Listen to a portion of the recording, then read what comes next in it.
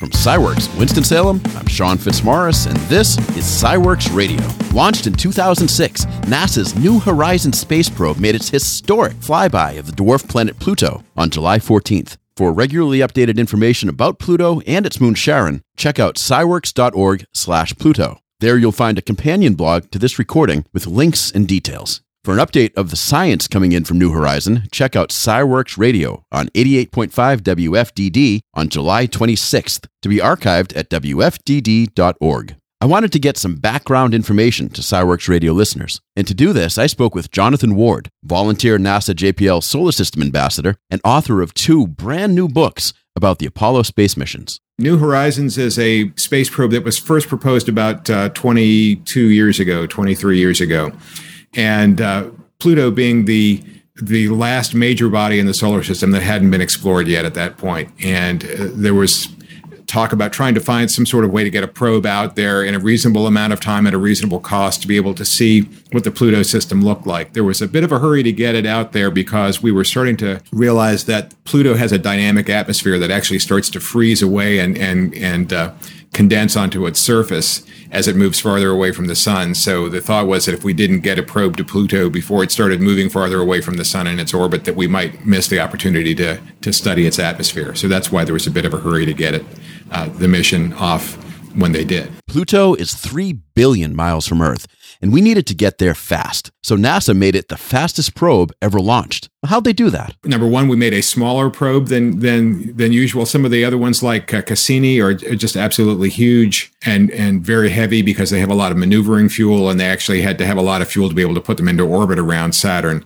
New Horizons is smaller. It's about the size of a baby grand piano, and it is powered by a radioisotopic thermal generator, a plutonium power supply that provides heat, which is turned into electricity. There's very little maneuvering fuel on there, and that's mostly used just for helping to orient the spacecraft. In fact, New Horizons has no propulsion system at all. It was released into space at about 36,000 miles per hour. It reached the moon's distance in 1 day. For comparison, the Apollo astronauts took 3 days to get to the moon. It traveled so fast that it reached Jupiter in an unprecedented 1 year. It then got a gravitational slingshot boost from Jupiter, which added an additional 9,000 miles per hour. New Horizons was also built for efficiency and survival. There are very few moving parts on the spacecraft. Again, because number one, the long duration of the mission, things tend to break down if you're using them a lot in cold environments. It's also extremely cold. It's getting close to absolute zero when you get out towards the Pluto distance from the Earth and from the sun. So most of these instruments are just fixed in place.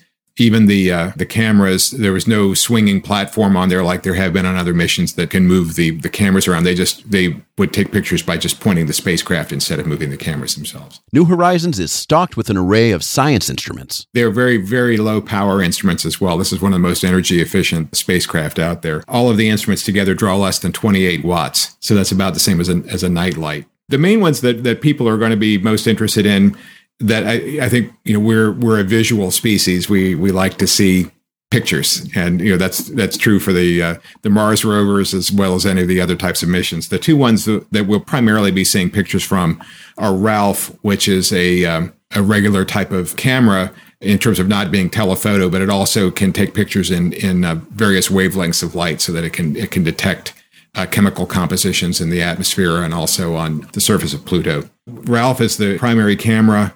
Then the long-range camera is called LORRI, L-O-R-R-I, and that's like an 8-inch telephoto lens that's attached to New Horizons, and that's going to give us our most detailed view of the satellite Charon as well as Pluto. Then there are a number of different instruments on there. There's a student dust counter, which is an interesting thing. This is the first student-built experiment that's ever been flown on an interplanetary probe before. It was built by the students at the University of Colorado.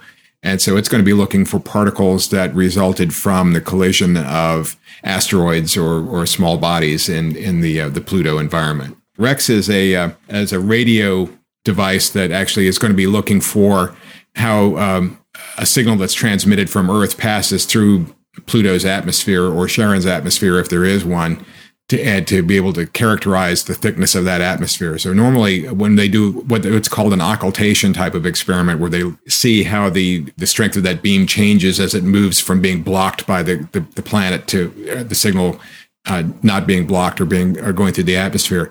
Normally it's the spacecraft transmitting back to Earth that sends that signal, and we measure the difference in how that goes. Because New Horizons is so far away and the transmitter is so weak, they're actually doing it in reverse. They're having the signal come from Earth and be measured by New Horizons as Earth moves out from behind Pluto, as seen by the spacecraft. PEPSI, I started talking about, is the Pluto Energetic Particle Spectrometer Science Investigation. It's actually looking for particles that are escaping from Pluto's atmosphere. One of the things that's interesting about Pluto that we want to learn more about is that it's gradually losing atmosphere to the outer solar system because it has such a weak gravity that it loses on the order of tons of atmosphere every day. We think something like this might have happened at Mars, that Mars had a thicker atmosphere at one point in the past, again, not having a strong enough either magnetosphere to keep it from being taken away by the solar wind, and also not having a strong enough gravity to keep some of the lighter elements around. Mars eventually lost most of its atmosphere. So if we can characterize what's going on at Pluto, that will help us understand how planets like Mars lost their atmosphere over the course of the history of the solar system. Wonderful. There's a solar wind at Pluto experiment called SWAP, which is measuring the strength of the solar wind and how it interacts. Those are the major instruments that are on New Horizons. And again, it's a very sophisticated set of instruments. They're very low power, but they're also very, very sophisticated for their time. They were talking, the scientists were saying yesterday, is that as New Horizons moves past Pluto and out into the Kuiper Belt, they'll be traversing the same type of area that Voyager 1 and Voyager 2 have been moving into, but with a much better set of science instruments than we had 40 years ago when Voyager 1 and 2 were launched. New Horizons is also carrying a very special payload. Mounted to the probe is a canister which reads, "Interned herein are the remains of American Clyde W. Tombaugh, discoverer of Pluto and the solar system's third zone." Inside the canister is a small amount of ashes, remains of the man who discovered Pluto. Discovered in 1930, Pluto was considered our solar system's 9th planet until August of 2006, when it was reclassified as a dwarf planet, meaning that it's large enough to be spherical, but small enough that it doesn't clear its orbit of debris. There are several known dwarf planets, and we'll be talking about them in a future episode of SciWorks Radio. Having launched in January 2006, Pluto was only considered a planet during the first 7 months that the probe was in flight. Regardless of classification, Pluto and its moon Charon are shaping up to be incredibly interesting. I think one of the things that most surprised me today with the press conference was how surprised they were about what's going on there. That by looking at the surface of Pluto just in a couple of photographs, and suddenly realizing how absolutely new the surface looks. It's being resurfaced somehow, either by snows coming, methane snows coming down, or something like that. But they were, I think, unprepared for how few craters there were on the surface of Pluto or on Charon. But it will take a while to get all the data. Transmission is a very low power transmitter too. I believe it's just a couple of watts, but it's also a very low transmission speed. When Pluto is just above the horizon, as seen from the Deep Space Network, the probe transmits at about 1,000 bits a second. When it gets higher up in the sky, it's about 4,000 bits a second. So a very slow dial-up rate, even slower than dial-up type of rate. You've got basically 2 gigabytes worth of data that are stored in the spacecraft hard drive. It's actually a solid state drive. So 2 gigabytes worth of memory that's got to be transmitted back at 4,000 bits a second. It's going to take a while for that data to come back to the Earth. There's going to be a lot of interesting discoveries coming down over the next 16 months. I guess that's one of the things that's exciting about this is we'll continue to learn new things for 16 months, even though the flyby only lasted a brief period of time. That data is going to take a while to come back to us. And I think we're going to get our ideas stood on their head here as we go through the course of the next year and a half or so. To think that the entire solar system has been explored in my lifetime is just, it's kind of an amazing thing.